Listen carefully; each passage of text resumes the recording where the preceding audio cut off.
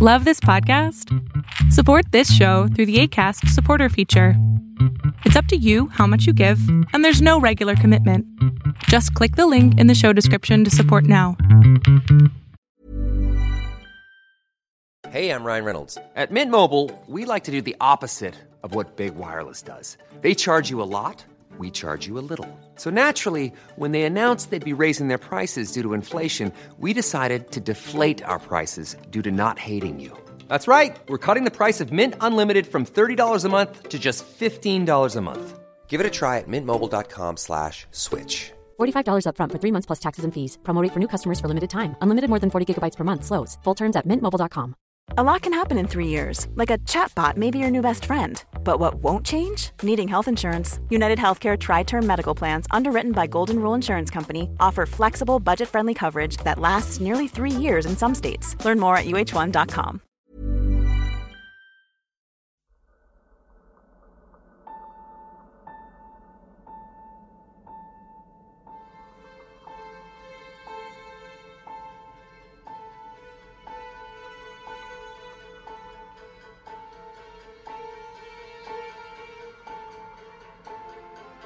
From the blackest corners of your mind, they call, pulling you deep into shadow, twisting your senses, keeping you from sleep.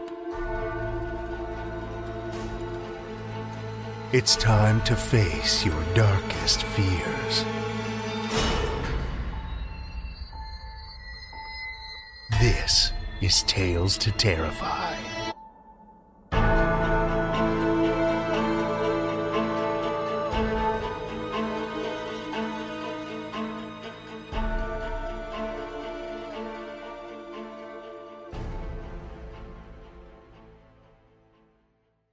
Good evening, children of the night, and welcome. Starting as of now, Tales to Terrify is once again in the running for the People's Choice Podcast Awards. Last year, we took home the hardware for Best Fiction Podcast, and it would be amazing to at least make the shortlist again. If you've got a spare moment and could help share the love, head over to podcastawards.com and throw a vote in for your favorite scrappy little horror show. It's nice to get some recognition for the hard work our staff and contributors put into this show. These kinds of things also help us expand our reach and infect the minds of new listeners. So taking a couple of minutes to drop us a vote can be a pretty big help to the show. Again, that's podcastawards.com. You'll find us in the fiction category. Also, if you're looking to cool down this summer, give yourself and others a little chill to ward off the summer heat, one of the best ways you can do just that, aside from listening to horror podcasts, of course, is to pen a little terrifying tale of your own. And wouldn't you know it? I just happen to know a place that's looking for frightening tales to turn into audio fiction. Once you've got that macabre masterpiece carved out, send it our way. talestoterrify.com/submissions. Our rabid pack of slush readers gets a bit cranky and unruly when they're too warm, so keep the chills coming. Now, what say we send some fresh shivers down your spine? We have one tale for you this evening, which comes from recent Stoker Award winner Christi Nogle.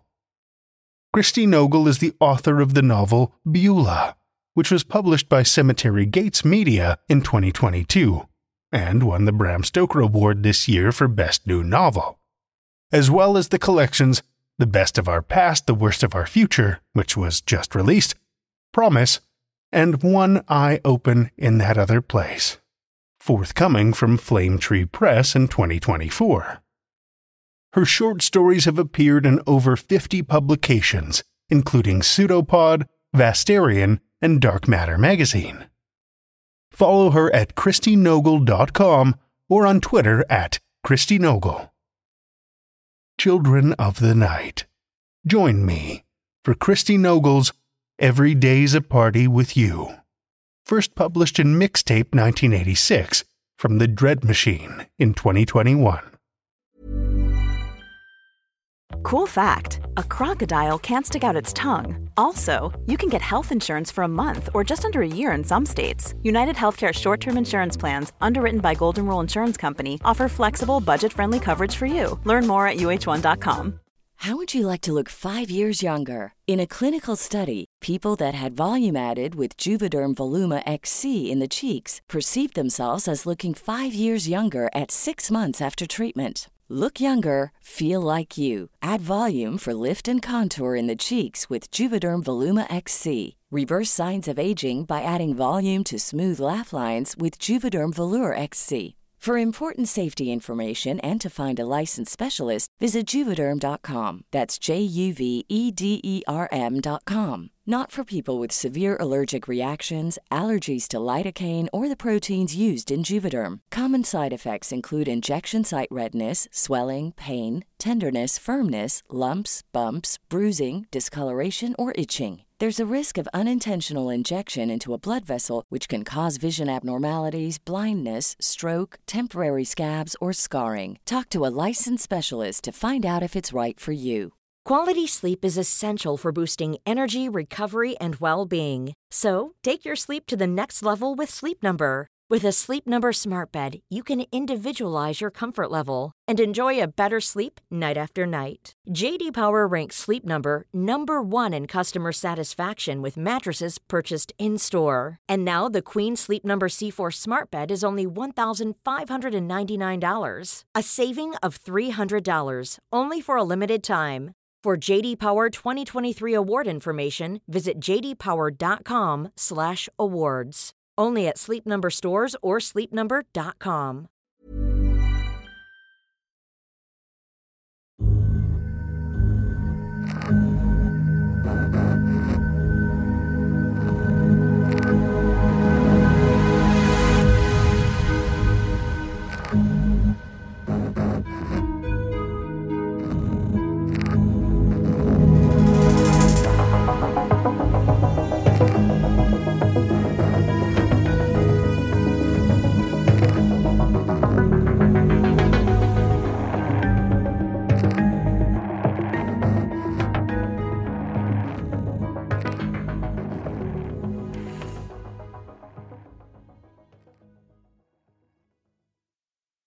Morning goes like a dream. Just a nice hunk of quiche and a coffee with my favorite person. Frost and Christmas lights wreath the diner's dark window. We lean in and whisper because the handsome mystery man is stealing glances at us again from his booth in the back of the room. "Looking at you," she whispers, her breath all warm and coffee bitter. "No, you," I say. It took a long time to find my best friend, but I've found her. Gloria. She's divorced like me. She has a teen daughter like me, though her mirror is away at school. Her song plays, that Laura Branigan song, so low you can't make out the words. I always thought Gloria was a name for a blonde, but my Gloria's colors are Snow White's. Her perfect little nose is red from her walk over here. The handsome man stares again, and we whisper. We giggle. The song's changed to that one that goes, "Every day's a party with you, with you." "So, how's Shar been?" Gloria asks. I sigh. Not so bad last night, really. The other day she called me a monster, though.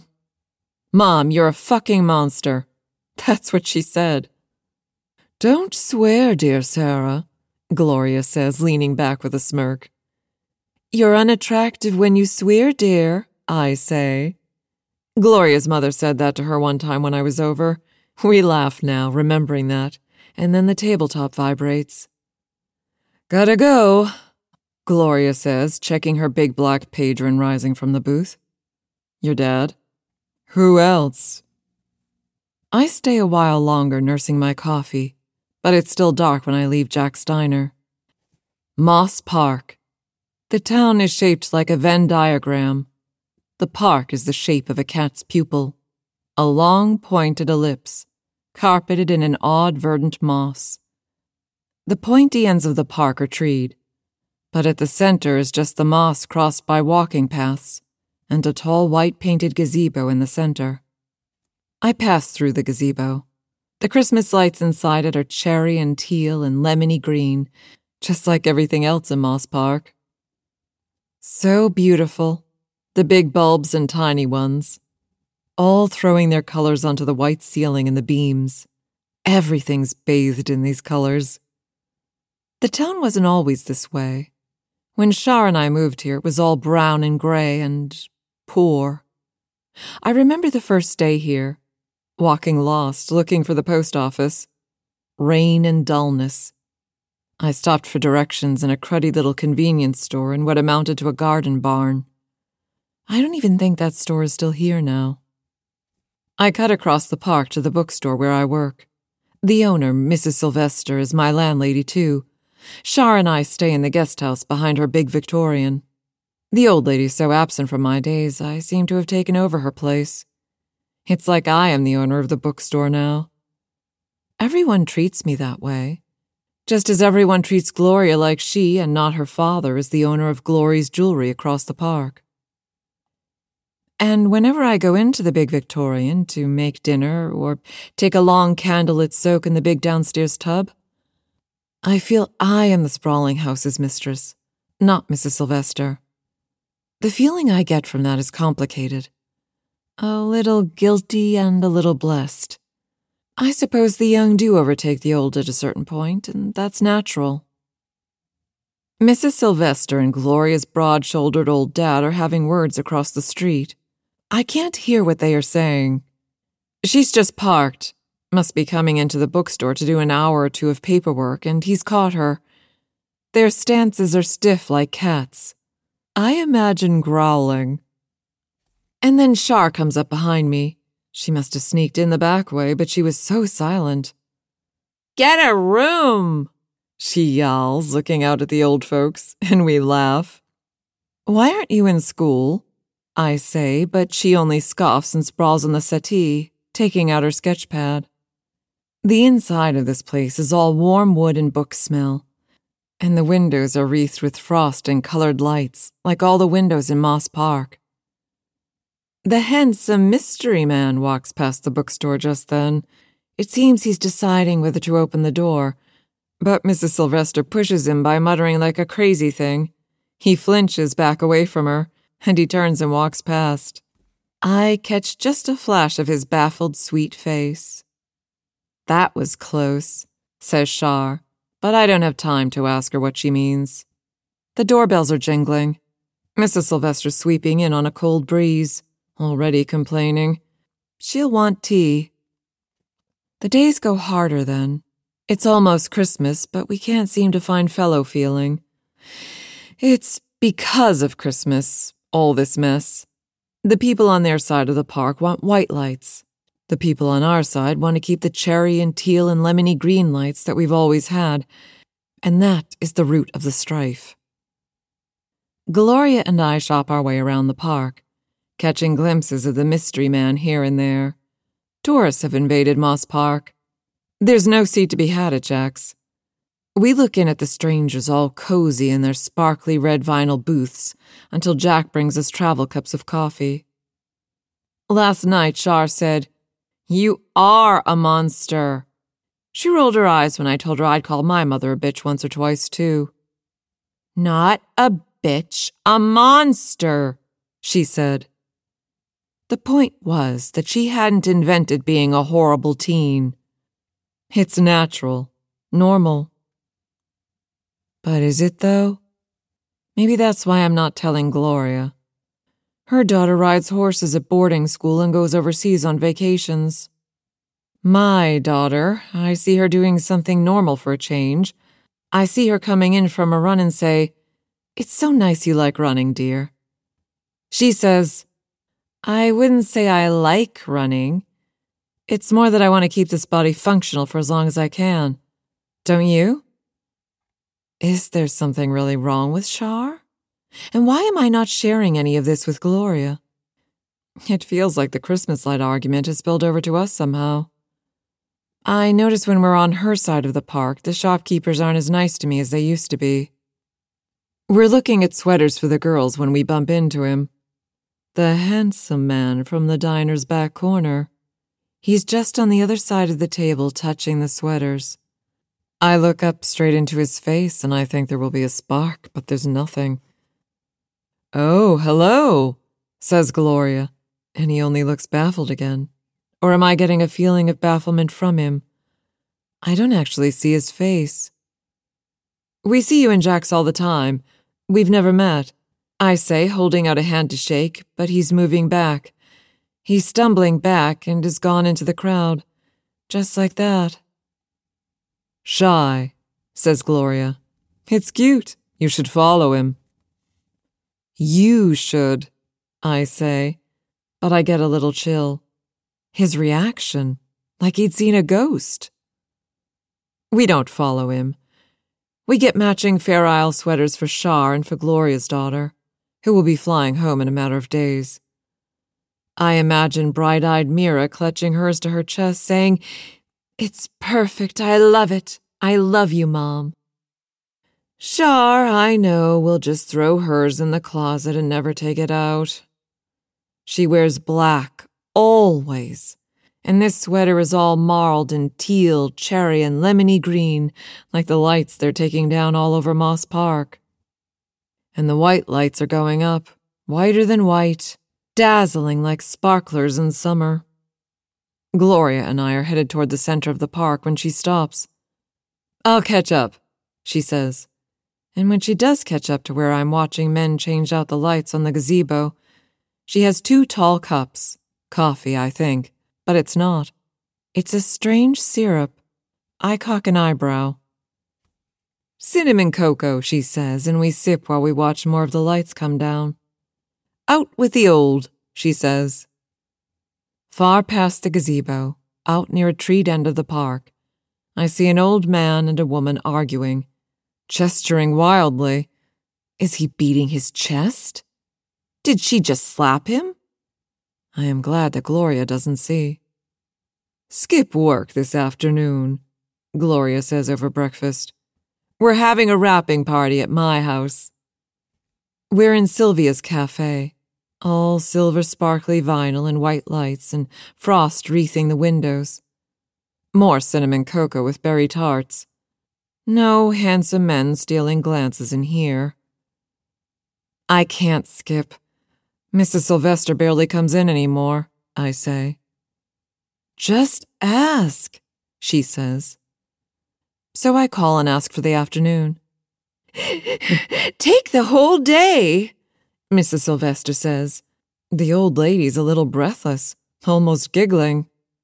"Is someone there?" I say, but she only says it's fine, go have fun. She'll get the store open later, or she won't. It hardly matters either way. Gloria's living room is staged with a tree and candles and the fireplace lit. Silvers and blues, violet and white lights. A stink of wine and cocoa spiked with butterscotch schnapps. Gloria's pretty sisters and cousins. Her mom. A couple of young dads as well, all wrapping presents on card tables.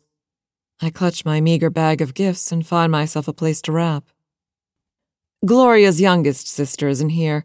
She's getting married soon, and the mother's going on about the blend of pain in losing her last baby and the joy in seeing her settled. Gloria stiffens a bit. She must see it as a commentary on her solitary life. When Gloria's husband left her, just about 18 months ago, I suppose, it was like in a movie. She was depressed, sure. For months she was all puffy around the eyes and wore pajamas when she wasn't at work. But she snapped back. She snapped right back. "Michael is the best. We just grew apart. It happens," she says. They're wrapping the presents all together because that makes sure everything's color coordinated. The colors are silver, blue, and violet like the room. When I've wrapped my presents, I stand out of the way. The white-lit Christmas tree is like a wall, like a hedge inside the house. Being up near it gives me a feeling of dread. And it smells so strong, like a dark green candle. The music video plays low on the television. Every day's a party with you. With you. Claymation supermodels crawl out of a wedding cake. They dance and merge. I feel a little exhilarated like I always do when that song plays. But I feel sad, too. Like I'm looking back on a happier memory. Gloria's mom says, "You're really settling in now. What's it been, 2 years?" Almost. "Moss Park is so great," I say. "You know, in the town we lived in before, there was a lot of crime. A woman and her daughter—" "I don't know this is the right story for company," Gloria says. I nod. "You're right." A woman and her daughter were butchered. They disappeared, and the investigation ran on the news every night. They found them in the woman's neighbor's backyard, just a slurry of blood and guts in a shallow hole. The neighbor had been away on vacation. The dead woman's own tub was where it happened. They found blood evidence there, even though it had been bleached. "How's Mira?" says one of Gloria's sisters. "Thriving. I miss her something terrible, though," says Gloria. "Just knocking around this big old house all alone." All eyes go to me again, and I say, I wish I could have done something like that with Shar. Not boarding school. I could never have afforded that. But I wish I would have pushed her to do sports. All she wants to do is read and sketch and mope, mope, mope. "She's artsy," says Gloria. "She hasn't grown, not an inch or a pound, since we moved here," I say. "She's a great kid," says Gloria's mom, who barely knows Shar at all. "She says the most horrible things to me," I don't say. "Shar has the most beautiful hair," says someone else who barely knows her. The thing is, no image comes to mind. Is Shar's hair black like her clothes? Brown? Blonde like Mira's? I can't say. I can't call up her face. I'm turning toward the fireplace, toward the mirror, but I can't see anything in it. I face back toward the tree. "This is really something," I say. They look away. I guess it's lower class to point out how nice things are.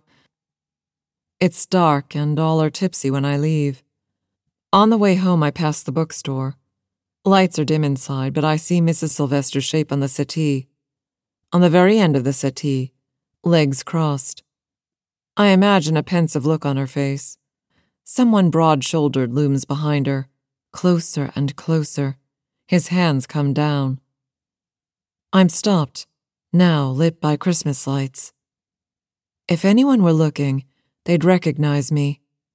No one's looking.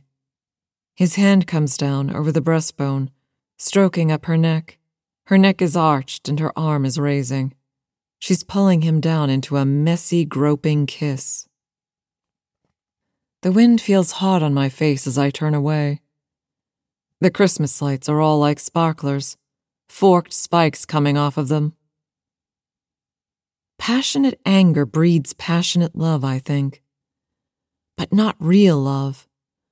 Real love is smoother. Every day's a party. It plays in the street. Gloria's perfect nose, her little cold reddened ears, her beautiful eyes, all come to me in flashes. I have time to walk, time to think, and have a little romantic comedy-style epiphany. "Where were you?" says Shar at the door to our guest house. "So sorry, I should have tried to find a payphone," I say. I'm beaming and flushed, but I can't see her face. I'm not sure if it's a shadow, some strange shadow striking only her face, but I can't see her at all. The hair could be any color. "You're not well, I can see it. Hell, I smell it," says Shar.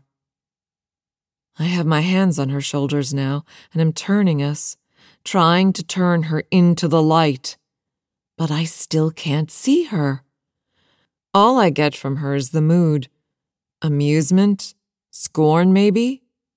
I begin to move away, but she holds me there. Her hands are on my temples. Like strange waltzers, we hold each other out at arm's length. She says, "Listen, I hinted to Mrs. Sylvester that we might be going on vacation, just in case." I don't know what you mean. I don't. It doesn't matter. You think you're in love with her. You're so deluded, says Char. Am I crying? Char can see what I've been thinking. I say, I walked and I thought tonight, Char, honey, and I think I know what I want. And maybe this is why Char's been so evil lately. Why we aren't getting along. Because she's jealous. She doesn't want Mommy's attention going anywhere else. Kids are always this way when a parent falls in love. You want to be her, Char says, and maybe that's true too.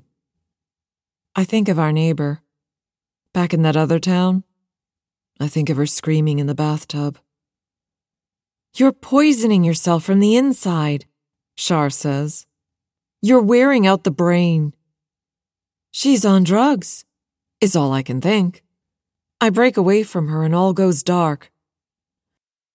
Some long time later, dawn glowing through the shears, I wake at the table. My mouth's packed with rotisserie chicken. My hands are deep in the jelly of the cold carcass. Char sits gazing like a judgmental cat from the other side of the table. What are you looking at? I say. Just making sure you don't choke on a bone, she says gently. I'm going to Gloria just as soon as I take a bath, I say. I think you better do just that, says Char. But I'm too full. A queasy few steps is all I manage, and with all the lights blazing inside and outside, I drop. I dream a double wedding, then, out in a lemony green field of teal and cherry flowers, white dresses hot like sparklers, each of us with a copy of the man from the diner's back booth. But that is false, and the men fade away, and then Gloria and I seem to merge, shudder apart, merge again like clay figures. I see a Venn diagram. I see a massive many-winged bat, each eye the shape of a Venn diagram. I start awake into darkness. Char has spread a rough blanket on me. I think she's washed my face. I go out the door with mouthwash in my bloated cheeks. I spit it into the snow on the way to the street. Christmas lights are swirling and sparking. It's all coming apart. It's just... my eyes are wearing out. Or my brain is wearing out, like Char said. The brain is wearing out. I'm wearing out the brain. That's what she said. Gloria's wearing off-white satin pajamas. The top open with a lace-trimmed cami underneath. She layers even for bed. I've never seen her without her makeup before. And she's even more beautiful. I wait for her to invite me in. It's just as well you came over. I can't sleep. I'm so anxious, for the holidays to get going, she says, but her eyes are weary. Music plays somewhere. Gloria, it was. And now it's changed. Every day's a party with you. With you. With you. I'm not sure if I'm going to kiss her.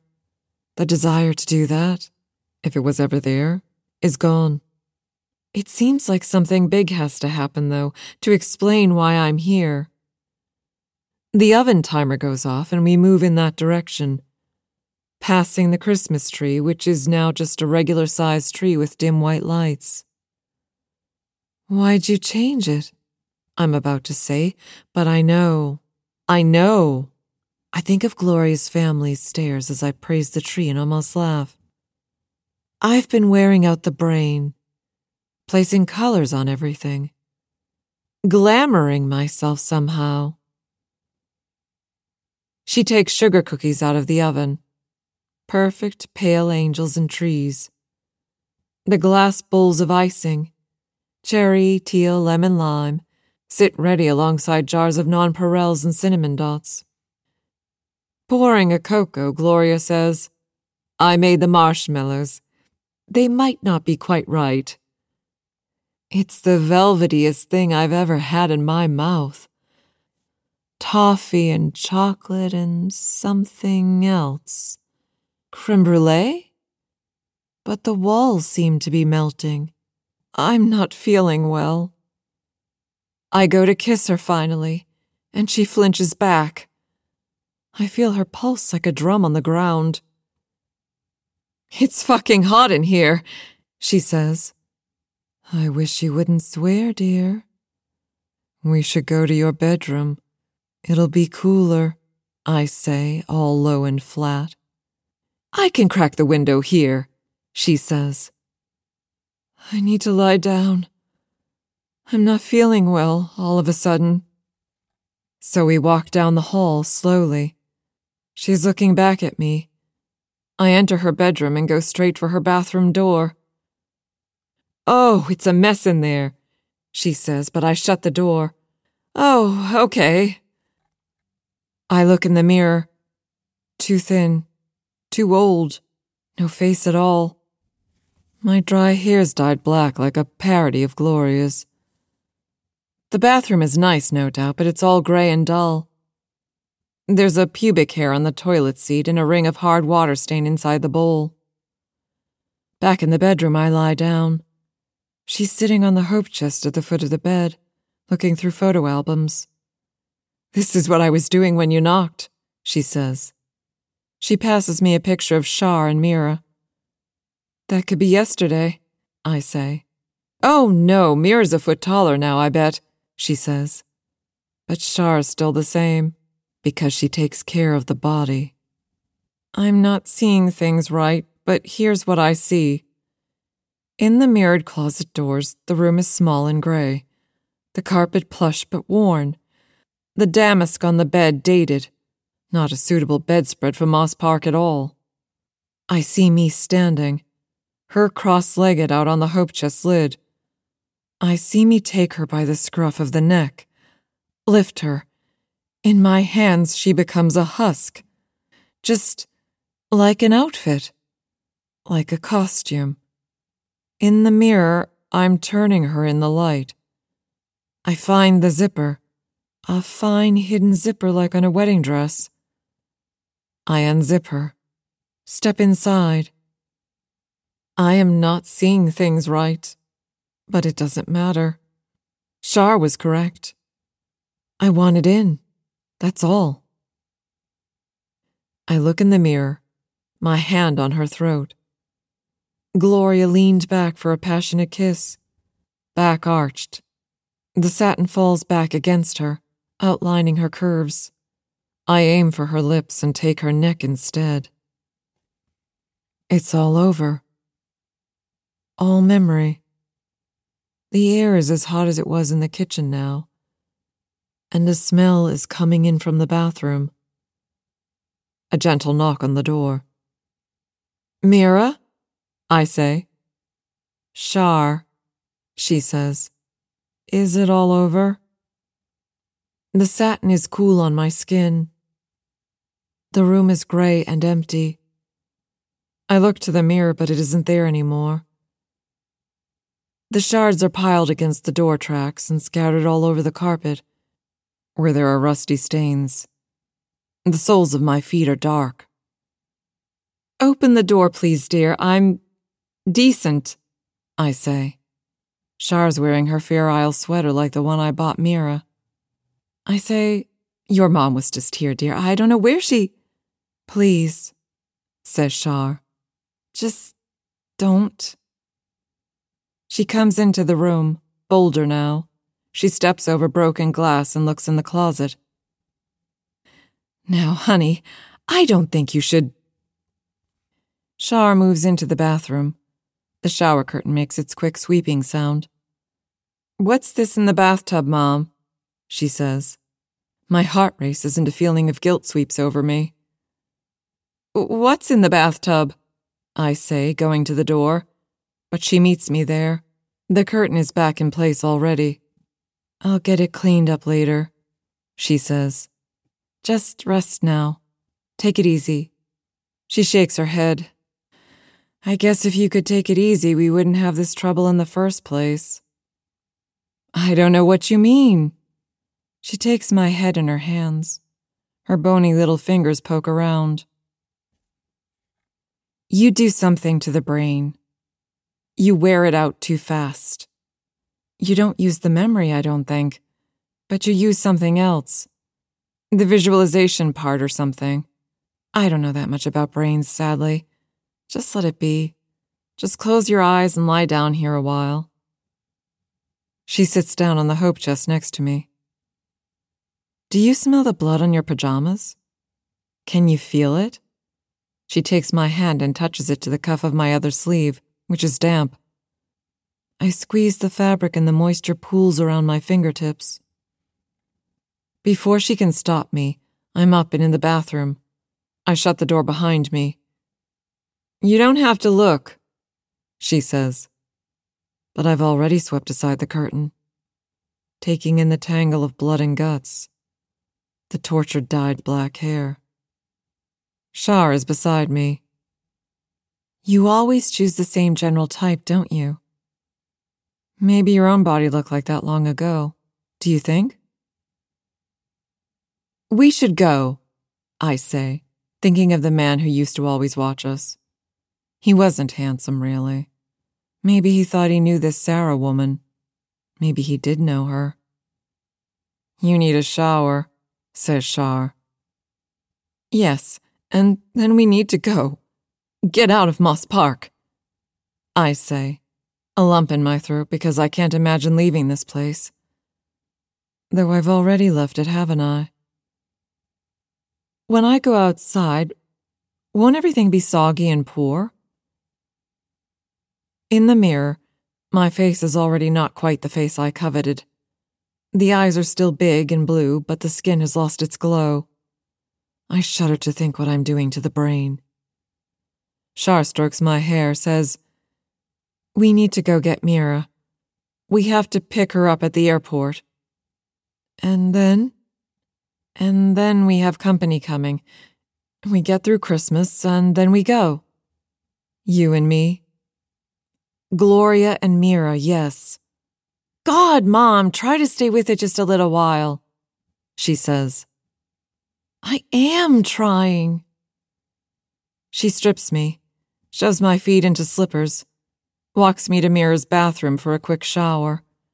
I dry myself, and she wraps me in a fluffy gray robe. She sits me on the living room floor near the fire, leaves and comes back with a fancy tray of hors d'oeuvres from one of Moss Park's pretty little shops. I was with Gloria when she bought it. That's for the party, I say, but Char's already messed it all up. I know, I don't normally eat this stuff, but it doesn't matter now, does it? She says. It doesn't. I breathe in the meat smell, watching her feed like an animal. I can't really be her mother, can I? She's a relative anyway, and she may be my only one. Go get the photo albums. I saw them in the bedroom, she says. Why? So you can tell me who the people are? We're going to have a lot to do to get through Christmas. It will help if I can pass as Mira, don't you think? But the thought crosses my mind. This girl isn't anything like my Mira. When's her flight coming in? I ask. Shar frowns, finds the pink date book on the kitchen counter and starts scanning. 1 p.m. The Christmas Eve party starts at 7. We're in a tight spot, you know. We have to keep them out of the master suite. They'll want to pile their coats on the bed and use the bathroom. Jesus, it's going to be rough. She's getting greasy prints all over my date book. I reach for it and she puts it in her back pocket. I whimper when she wipes her fingers on the fair aisle. I know you'll want to sleep until it's time, but you can't, she says. If you sleep, you're going to forget. You're going to delude yourself. It's something you do with the brain, Mom. It always happens. Shar sits down again. She takes her sketchbook out of her bag and starts drawing. I feel like I've never been close enough to see her drawing before. It's just endless abstract shapes and patterns, all finely detailed, going right up to the edges of the page. I scoot around so we're sitting side by side. There are figures in it now. Bats and weasels and slimy things. Her pencil moves so fast. "Why do you do that all the time?" I ask, but she just keeps going. I watch, and the watching brings back a little something all vague, like déjà vu. A little half-memory of some moment somewhere else, when I was something else. "We're monsters, Mom," she says, and I see her clear and full. For an instant, I see who she really is. I rest my head on her shoulder and try hard to stay awake and aware. The hair she wears now is gorgeous, long auburn waves. I wonder if she'll miss this hair, and there's another pang of guilt. She took such care of this body, and now she'll lose it because of me. The song is playing somewhere. Every day's a party with you. The page is finished. She turns it and starts anew. Soon we'll go to the airport. The two girls will go into the master bath. There will be a mess, but Mira will take care of it. "Mrs. Sylvester?" I say. I left her a note. I don't think she's thinking of us right now anyway. What a funny expression this girl has. I find her quite dear. We'll get through Christmas. We'll go someplace new. I won't remember any of this later, but it's nice right now to have my head on her shoulder. It's nice to drop into the drawing with her. "Oh, we still need to go over the photo albums," I say. "It's fine. I'll just call everyone dear. They won't notice."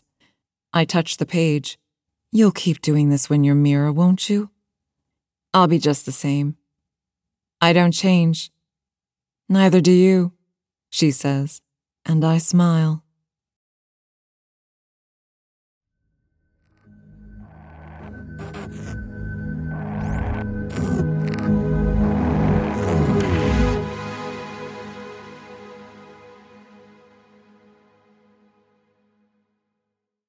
That was Christi Nogle's Every Day's a Party with You, as read by Nicole Doolin.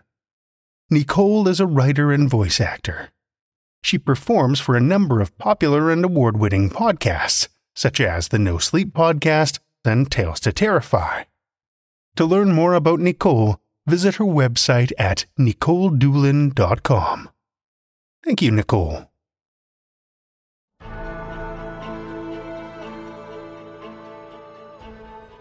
Well, children of the night, the hour is late, and we've run out of tales to tell. For now. Tales to Terrify is made possible by the tremendous generosity of our supporters on Patreon and PayPal. Incredible fans like Amanda Carrillo, Leslie Baxter, Orion D. Hegra, and Paul Belcher, whose generous support helps keep the lights on and flickering ominously. Not a supporter already? Head over to patreon.com/Tales to Terrify, where you'll find all kinds of perks like ad-free episodes, bonus content, and one-of-a-kind collectibles and merch packs. Every dollar goes back into this show to make it as horrific as possible, and we appreciate it so much. Want another way to support the show that doesn't cost a cent?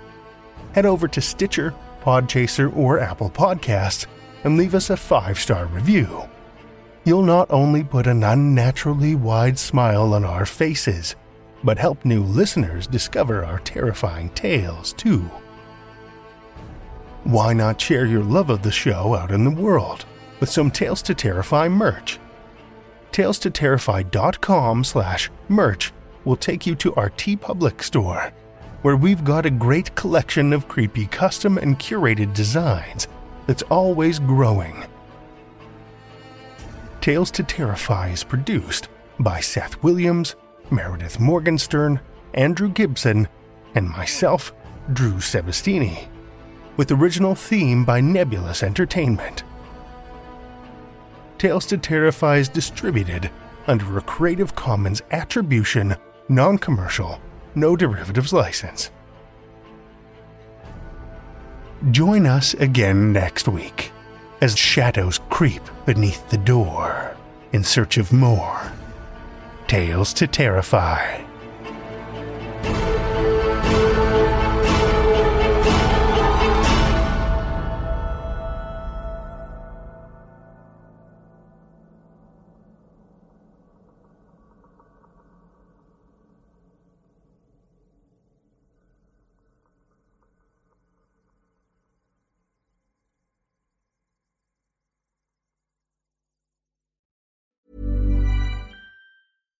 If you're looking for plump lips that last, you need to know about Juvederm lip fillers. With Juvederm Volbella XC and Juvederm Ultra XC, your lip look, whether it's subtle or bold, can last up to 1 full year with optimal treatment and no additional maintenance. Find a licensed specialist and see if it's right for you at Juvederm.com today. That's JUVEDERM.com. Add fullness to lips in adults over 21 with Juvederm Volbella XC or Juvederm Ultra XC. Do not use if you have severe allergies or a history of severe allergic reactions, or if you're allergic to lidocaine or the proteins used in Juvederm. Tell your doctor if you have a history of scarring or taking medicines that decrease the body's immune response or that can prolong bleeding. Common side effects include injection site redness, swelling, pain, tenderness, firmness, lumps, bumps, bruising, discoloration, or itching. As with all fillers, there's a rare risk of unintentional injection into a blood vessel, which can cause vision abnormalities, blindness, stroke, temporary scabs, or scarring. For full, important safety information, visit Juvederm.com.